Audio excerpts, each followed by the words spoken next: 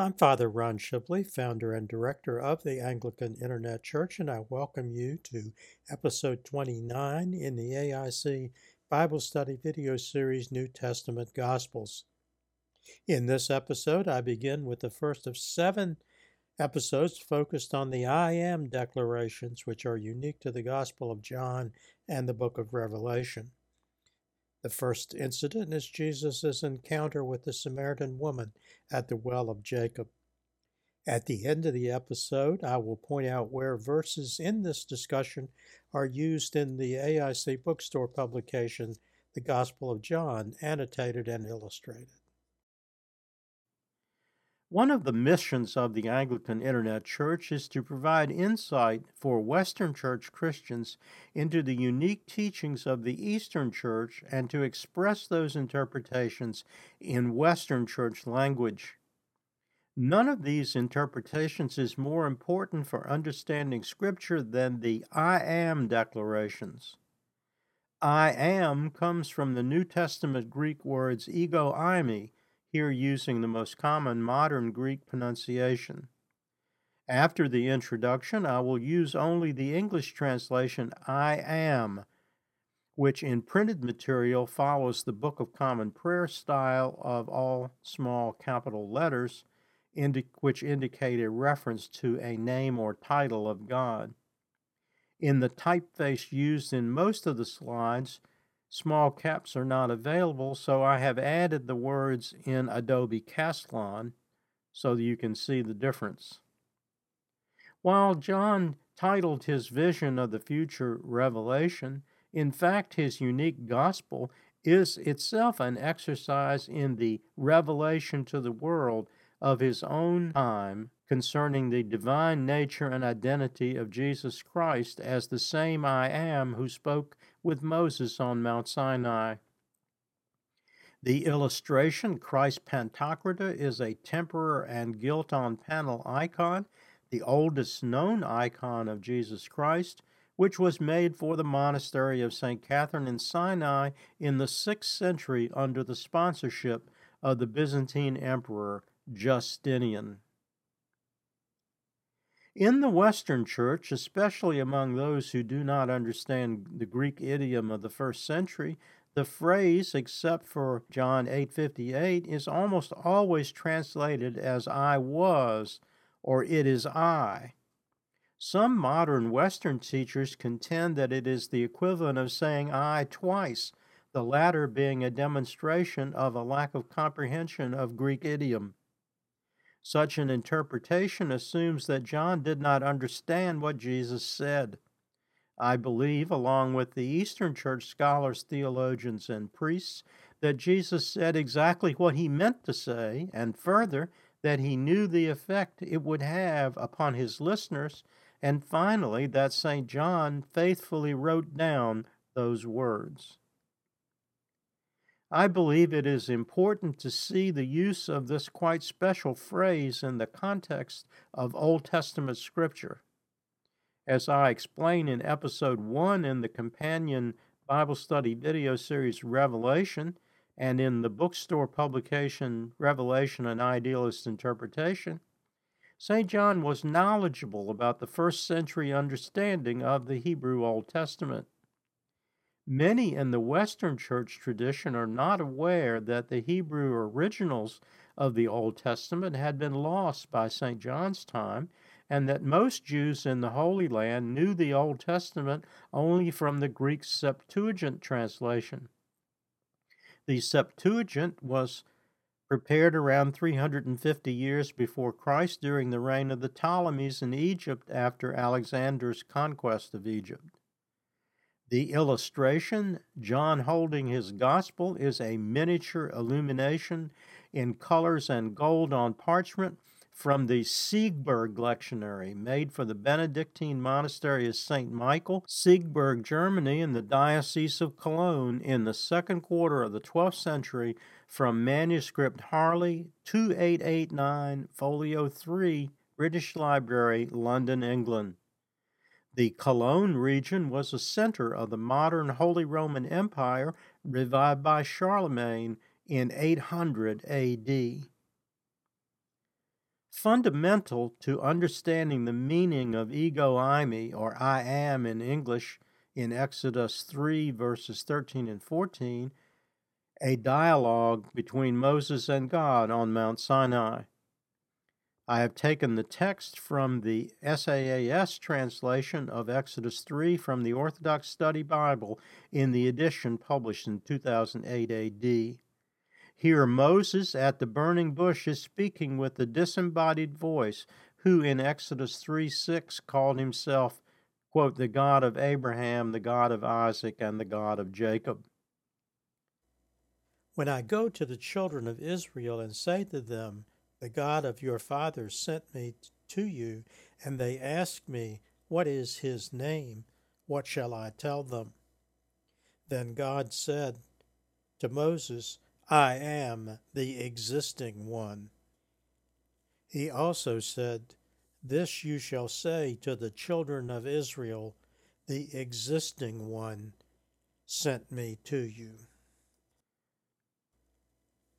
The illustration, Moses receiving the commandments, is a circa 940 AD Byzantine-style miniature illumination from the Bible of Patrice Leon, or officially the Codex Reginensis Graecus I, in the Vatican Library, Rome, Italy. The work likely came from the same scriptorium in which many other illuminated Bibles were produced for the Ottonian dynasty of German-Saxon Holy Roman emperors, successors to the throne of Charlemagne in the 10th and 11th centuries. In Hebrew, the same phrase is Ehyeh Asher Ehyeh. Eastern Orthodox icons of Christ often display the Greek equivalent of that Hebrew title in 3 letters above and beside the image of Christ. And you can see the enlarged detail of the halo in the Orthodox icon of Christ the Good Shepherd. Omega is above with its symbol, Omicron left with its symbol, and Nu with its symbol. The Hebrew phrase can also be translated as, more simply, he who is. In the Eastern Orthodox liturgy of St. John Chrysostom, the AIC's patron saint, the influence of Genesis 3:14 is clear. God is called, quote, ineffable, inconceivable, invisible, incomprehensible, ever-existing, and eternally the same. The icon is a reproduction available from www.skate.com as icon number J75, and it comes from my personal icon collection. Over the course of 7 episodes, I will discuss 13 examples of the I am declarations in St. John's Gospel based upon the Greek text found in George Ricker Berry's book, Greek to English Interlinear New Testament, using the New King James Version text. I will present each use in its full context in St. John's account, theories on why the phrase was used, and how carefully Jesus chose the audiences to whom he addressed the I am declarations. The first example occurs early in St. John's Gospel in Jesus' encounter with the Samaritan woman at the well of Jacob, recounted in John 4, verses 5 to 26. The well of Jacob is also known as the well of Sichar, which is the name of its actual location at the foot of Mount Gerizim. This encounter is not usually considered as an I am declaration because many translations register the original Greek in the closing verse only in modern English usage. More on that later in the discussion and illustration of verse 26. The illustration is a detail from a map of the Holy Land at the time of the Gospels and Acts from my family Bible. The importance of Samaritans as the only ones who did the right thing is often overlooked, especially in the Western Church tradition. In this series, this is the third example of a Samaritan taking the right course. The other two examples are from the Gospel of St. Luke, the parable of the Good Samaritan in Luke 10, verses 25 to 37, discussed and illustrated in episode 17, and the healing of the 10 lepers in Luke 17, verses 11 to 17, discussed and illustrated in episode 20, in which the Samaritan was the only one of the 10 healed lepers who returned to glorify God. There is a separate discussion of Samaria, Samaritans, and numerology in the account of the Samaritan woman in episode 40. A little more context about the Samaritans may be helpful in understanding the spiritual meaning of the dialogue in this account between Jesus and the Samaritan woman. Here are some points of agreement and points of conflict between the Samaritans and the Jews.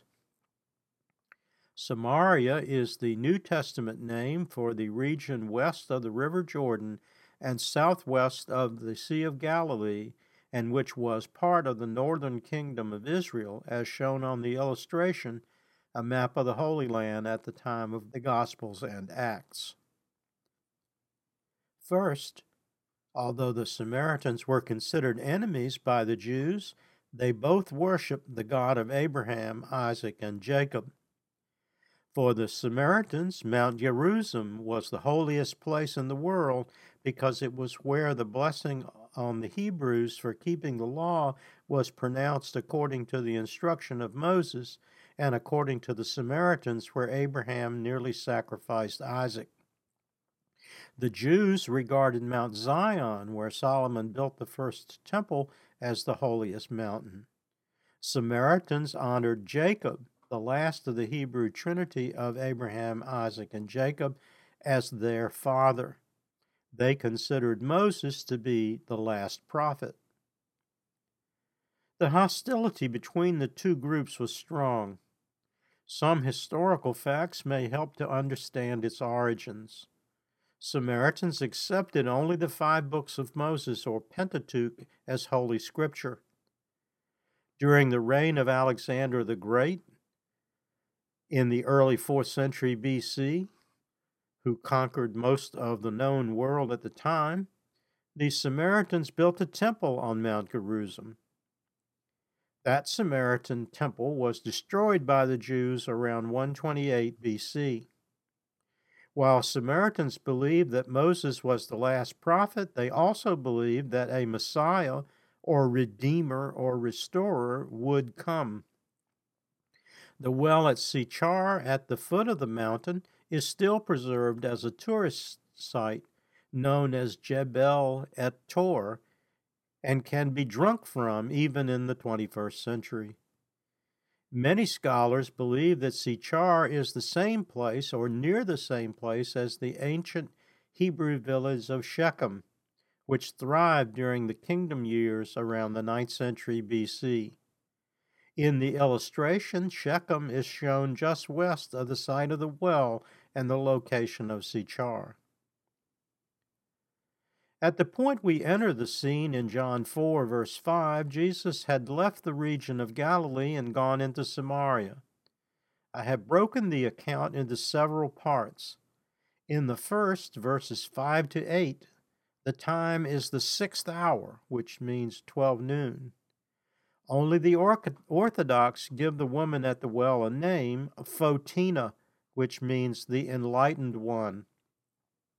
The illustration is a Russian Orthodox icon of unknown date and location of Jesus with Saint Photina. So he came to a city of Samaria, which is called Sichar, near the plot of ground that Jacob gave to his son Joseph. Now Jacob's well was there. Jesus, therefore, being wearied from his journey, sat thus by the well. It was about the 6th hour. A woman of Samaria came to draw water. Jesus said to her, "Give me a drink," for his disciples had gone away into the city to buy food. As St. John later points out in verse 27, the disciples upon their return were surprised to come upon Jesus speaking with a woman in public, whether a Samaritan or a Jew. Such an unchaperoned conversation was forbidden under the interpretation of the Pharisees. In this humble act, both in being thirsty and asking for a drink, Jesus demonstrates his humanity. In the continuation of the dialogue in verses 9 and 10, he will demonstrate his divinity. Then the woman of Samaria said to him, "How is it that you, being a Jew, ask a drink from me, a Samaritan woman? For Jews have no dealings with Samaritans." Jesus answered and said to her, "If you knew the gift of God and who it is who says to you, 'Give me a drink,' you would have asked him, and he would have given you living water." Jesus is here acknowledging that while he knew all about her, she did not know his real identity. Had she known, he said, she would have asked for and received living water. When Jesus refers to living water, he does not mean literal water as from the well or a river or a stream, but the spiritual water that grants eternal life and which is delivered to Christians through the sacrament of baptism by the presence in them of the Holy Spirit. John had used a similar phrase in the river of life and tree of life, which flows from it in Revelation 22, verses 1 through 5 and 8, shown in the illustration from an early 11th century illumination in timber and gilt on vellum from the Bamberg Apocalypse, as it was reproduced in our AIC bookstore publication, Revelation and Idealist Interpretation, and was used in episode 28 in the Bible study video series of the same name. Clearly, being literal-minded, she was puzzled by his mysterious words. Here is St. John's account in 11 and 12. The woman said to him, "Sir, you have nothing to draw with, and the well is deep. Where then do you get that living water? Are you greater than our father Jacob, who gave us the well and drank from it himself, as well as his sons and his livestock?" The illustration is an early 6th century Byzantine-style mosaic in the upper tier in the left wall of the Basilica of Sant'Apollinare Nuovo in Ravenna, Italy. Here she has demonstrated both her lack of spirituality and her respect for Jacob, who was revered by the Samaritan people when she said, "Are you greater than our father Jacob?" A similar question was asked by the Pharisees in another of the I am declarations when the question arises, "Are you greater than our father Abraham?" in John 8:53, which is discussed in episode 32 and episode 33. Jesus' answer to her question illustrates another characteristic of the Gospel of St. John, a mysterious sense of the importance of things spiritual above things literal, or, that is, things of the earthly rather than the heavenly realm. This becomes especially clear when Jesus refers to the fountain of living water as, quote, springing up into eternal life in verse 14b in the next exchange. In that exchange, in verses 13, 14, and 15, her words suggest that she may not yet be completely convinced of the truth of his promise of this mysterious living water. Jesus answered and said to her, "Whoever drinks of this water will thirst again, but whoever drinks of the water I shall give him will never thirst. But the water that I shall give him will become in him a fountain of water springing up into everlasting life." The woman said to him, "Sir, give me this water that I may not thirst, nor come here to draw." In the dialogue in verses 16, 17, and 18, Jesus reveals his identity by his knowledge both of her present and her past. Jesus said to her, "Go, call your husband and come here." The woman answered and said, "I have no husband." Jesus said to her, "You have well said, 'I have no husband,' for you have had 5 husbands, and the one whom you now have is not your husband. In that you spoke truly." The illustration is James Tissot's late 19th century watercolor interpretation of the encounter from the collection of the Brooklyn Museum. This woman, who had had relationships with 5 men, actually had never had a legal husband and seems to understand that she has sinned against the law.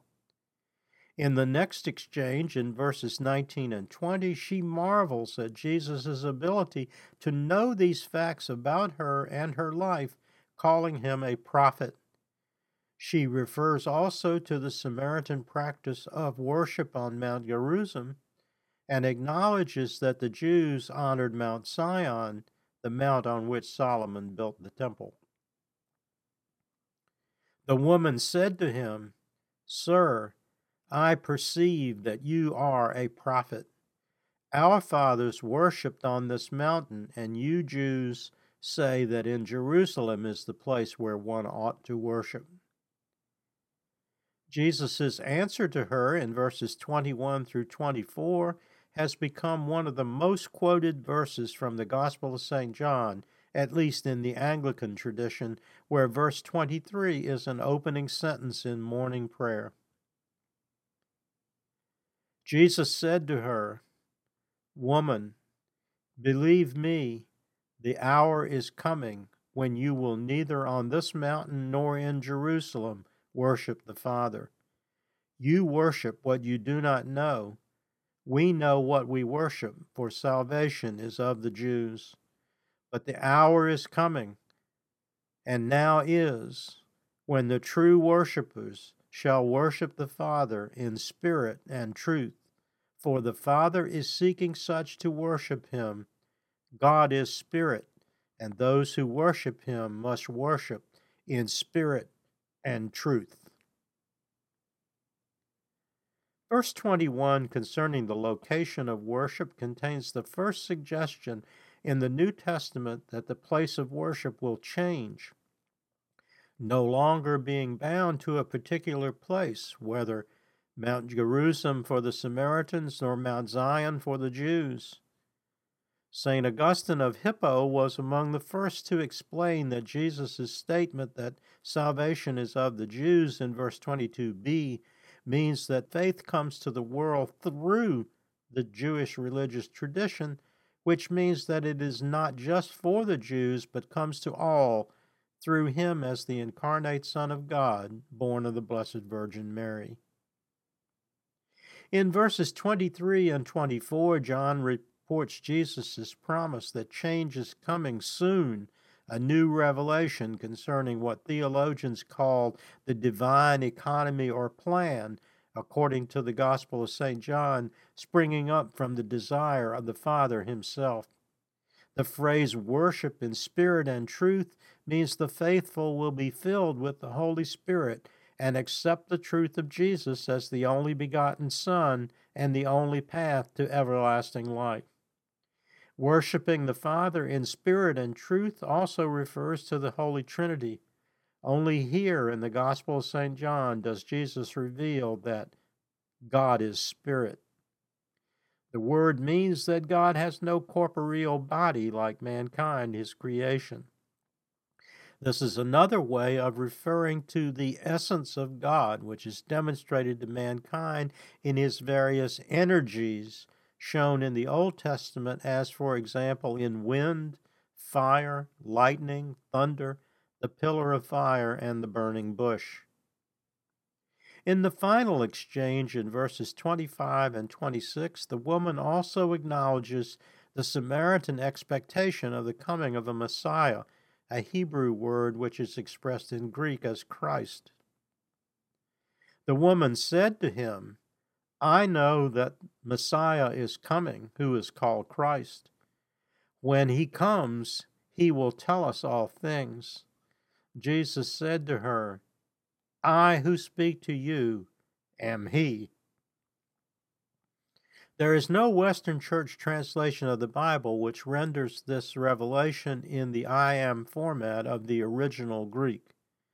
In the illustration, which comes from page 250 of George Rickard Berry's Greek to English Interlinear New Testament King James Version, the actual words in Greek in literal form in the final lines are, I am he who am speaking to thee.